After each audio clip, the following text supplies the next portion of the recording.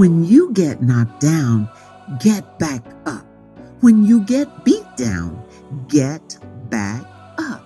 When you think it's all over and you can't go any further, get back in the game.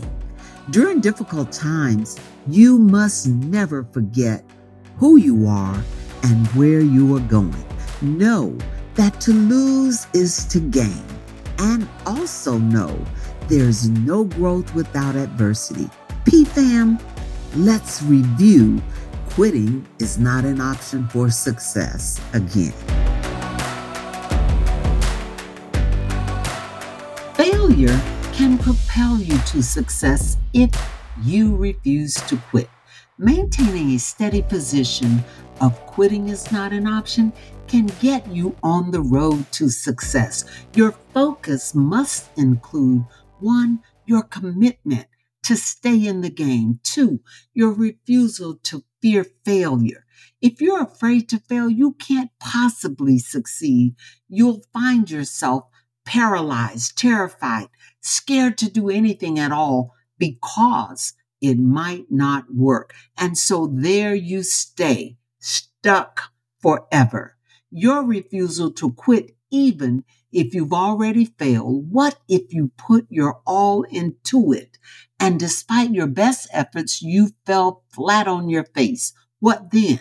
You must have a willingness to get up, dust yourself off, and praise God for what you learned as a result. And with His help, you keep trying. I'm pretty well acquainted with failure. I think we all are. I've made some mistakes, some of them pretty stupid ones. I think lots of people can relate to that too.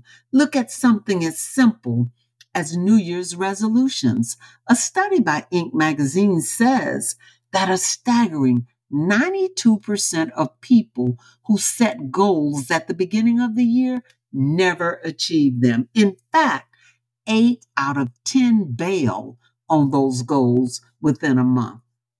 Haven't you been there? Businesses don't do much better. 9 out of 10 startups fail. In fact, wrote one entrepreneur and expert, the situation is so grim, entrepreneurs may even want to write their failure postmortem before they launch their business. Fast forward 5 years down the road, and only half of all small businesses still have their doors open. I know all about failure. I've been up close and personal with it before. You may have been too. You may be even starting at it right now, but I also know failure is not the end, and I know quitting is not an option. I know this because my own experience shouts it. And if my experience isn't enough to persuade you that failure is not the end and that you should never quit, I've got some pretty convincing examples of people who stared failure right in the face and used that experience to become some of the world's most dynamic successes. Let's look at British adventurer, writer, and Northern Ireland television star Edward Michael Bear Grylls. One of the most celebrated survivalists in the world says survival can be summed up in 3 words: never give up. That's the heart of it, really. Just keep trying. His mantra is simple: be brave, inquisitive, prepared for the journey, ready for anything, unafraid to fail. Never be afraid of failure. It is your best tool for success. If that seems counterintuitive, consider this. Once you fail, you fail. It's all uphill from there. You don't have to worry about failing anymore because you've done it. It's over. You're free to go anywhere you want and to do anything you set your mind to, all without fear. Fear cripples. Failure endows you with the freedom to succeed, to create a new life as you walk or run away from the I can't attitude you carried before that failure. Failure can make you smarter. Everyone fails. The one who ends up being successful have one simple characteristic in common. They refuse to give up. But did you know it can actually make you smarter? Yes, failure can make you smarter. That's not just me talking, it's based on scientific research, and the results are compelling. Before we talk about that science, let's take a look at a few scientists who overcame their own bouts with failure. These standouts will continue making a case for failure and what it can do for you. Sir Isaac Newton, in a misguided plan, if there ever was one, his mother pulled him out of school when he was just a boy so he could run the family farm. He failed miserably. Miserably. Some would have taken that failure as a general commentary on his abilities for everything else, too. But Isaac begged to go back to school because he knew he could do other things. Then he persuaded his mother to let him enroll in Cambridge University. Newton went on to become one of the greatest scientists of all times, revolutionizing physics and mathematics. In addition to his work on gravity, he developed the three laws of motion that are the basis of modern physics and discovered calculus. So much for his failure on the family farm. Thomas Edison. Thomas is almost legendary for his inventions, but should be almost as well regarded for his failures. When all was said and done, he held more than 1,000 patents and invented a number of devices that literally changed the world, including the incandescent light bulb, the phonograph, a movie camera, the dictaphone, the world's first electric lamp, and the kinetoscope. He also greatly improved the telephone by inventing the carbon microphone. Sounds like an amazingly accomplished man, and he was. But there were plenty of failures along the way. Consider this: Edison made 1,000 unsuccessful attempts at inventing the light bulb before he came up with one that worked. Hearing of the process, a reporter chided him by asking, "How did it feel to fail 1,000 times?" Edison replied, "I didn't fail 1,000 times. The light bulb was an invention with 1,000 steps." On another occasion, he said, "Great success is built on failure, frustration, even catastrophe. I have not failed. I just found 10,000 ways that won't work." Finally, Edison said, "Our greatest weakness lies in giving up. The most certain way to succeed is always to try just one more time." In attempting to develop his vacuum, Sir James Dyson went through 5,126 failed prototypes and used all his savings during the 15 years he struggled. But he kept trying, just as Edison advised, and the 5,127th prototype worked. Dyson went on to become the best-selling bagless vacuum brand in the United States. According to Forbes, the man who refused to give up after more than 5,000 failures is now worth an estimated $4.5 billion. And what about Charles Darwin? He wanted to be a physician, but his academic performance just didn't cut it. Abandoning his career in medicine, he decided to go to school to become a parson, a member of the clergy, more commonly known as a rector or vicar. But deciding not to give up on the sciences, Darwin put aside his academic failures and focused on his studies of nature. He subsequently traveled the world to uncover the mysteries of nature. His writings, especially his pioneering on the origin of the species, rocked the scientific community and introduced the theory of evolution. These were all, without question, very, very smart people, and they all had more than their share of failures. Knowing what we know now, it's a good bet Those failures contributed to the intelligence that enabled them to change the world. Here's how it works. Consider the way you traditionally learned in the classroom. Your teacher introduced something to you, showed you how to do it, and then let you practice. That's a proven method of teaching everything from tying shoes to turning on a light to solving algebra equations to reciting historical dates.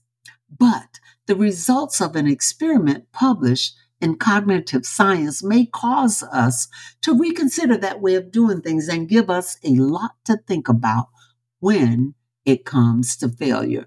In the experiment, groups of students were taught to solve math problems. The first group was taught the traditional way. Things were done in a radically different way with the second group. Those students were given the problems to solve on their own. No one introduced the concept or showed them how to solve the problems until after they had tried several times to work things out on their own.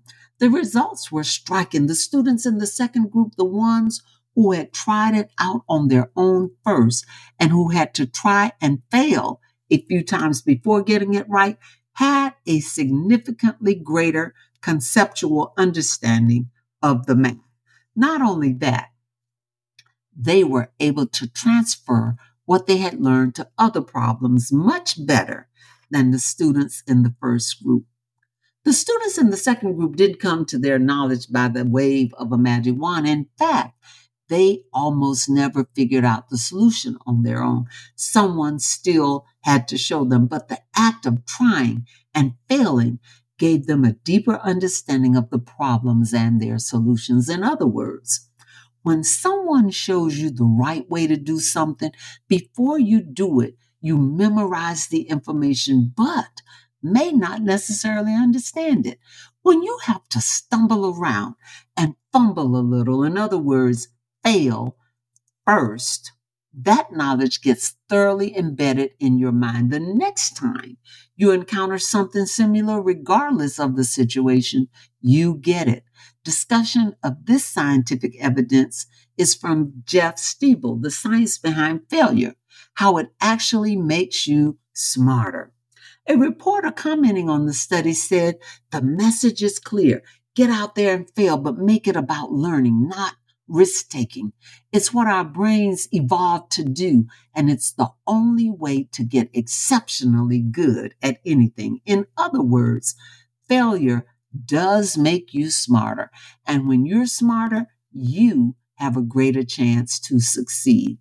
There are benefits of failure. So let's look at those who capitalize. In addition to making you smarter, failure also does some other important things for you. That's if you approach it well.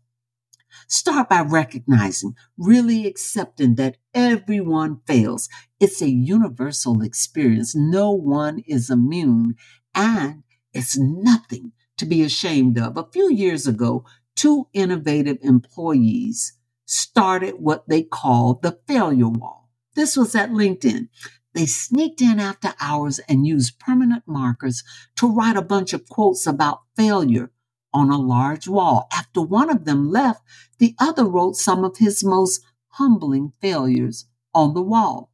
Other employees saw it right away. As it caught on, other employees, partners, and even family members came and added their failures to the wall. Soon, it was absolutely littered with failures.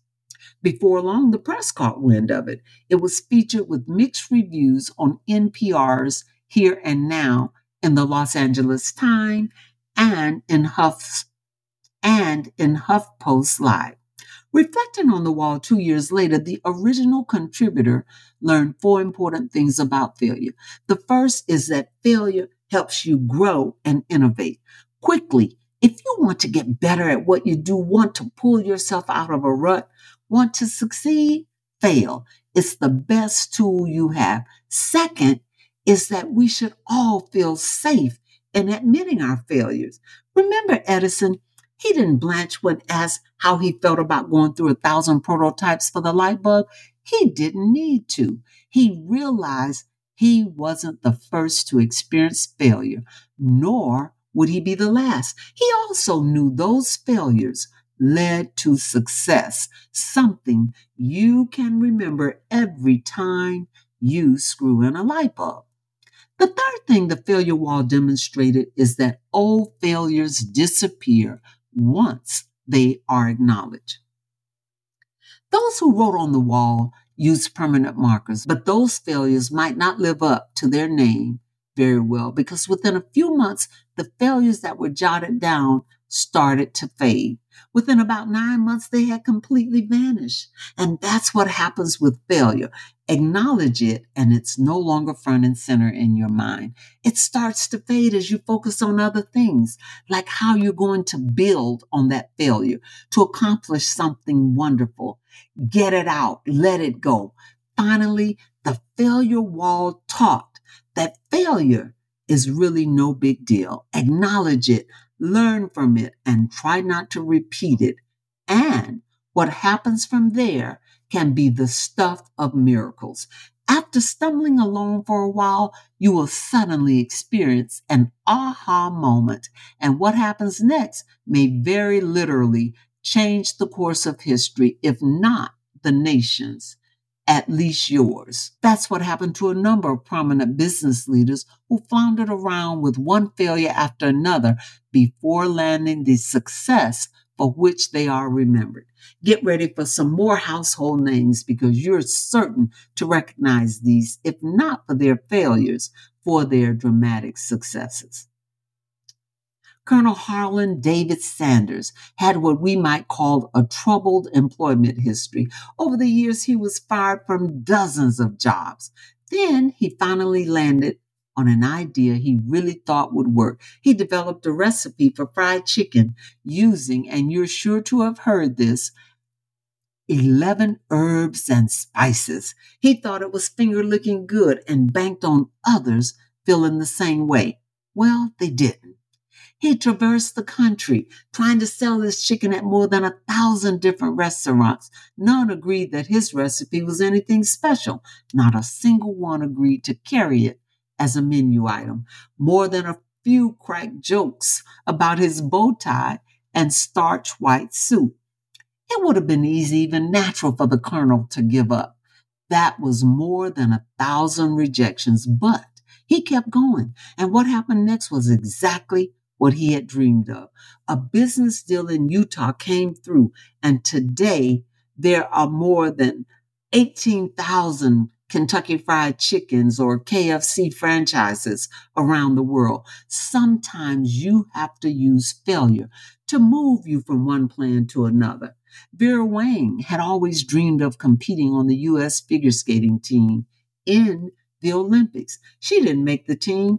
That was a situation she couldn't change, so she moved on to plan B. She set her sights on the top position at Vogue and was hired as an editor at the prestigious publication. Once again, she failed. She was passed over for promotion to the position of editor-in-chief. It was another situation she couldn't change, but she could change her goals, and she moved on to plan C, leveraging what she learned from her first two failures. She came up with a strategy. At the age of 40, she entered an industry dominated by those much younger, and she began designing wedding gowns. Today, she is one of the premier designers in the fashion industry with a business worth more than $1 billion. The greatest thing in life is experience. Even mistakes have value. Once again, PFAM, even mistakes have value. Thank you for listening. I hope you found today's episode valuable and inspiring. Remember, you have the power to reinvent your past and revolutionize your future. If you want to continue on your journey towards emotional freedom and achieving your full potential, be sure to visit drdcarroll.com. That's DRDEECARROLL.com for more resources and information. Again, thank you for listening, and until next time, remember that quitting is not an option.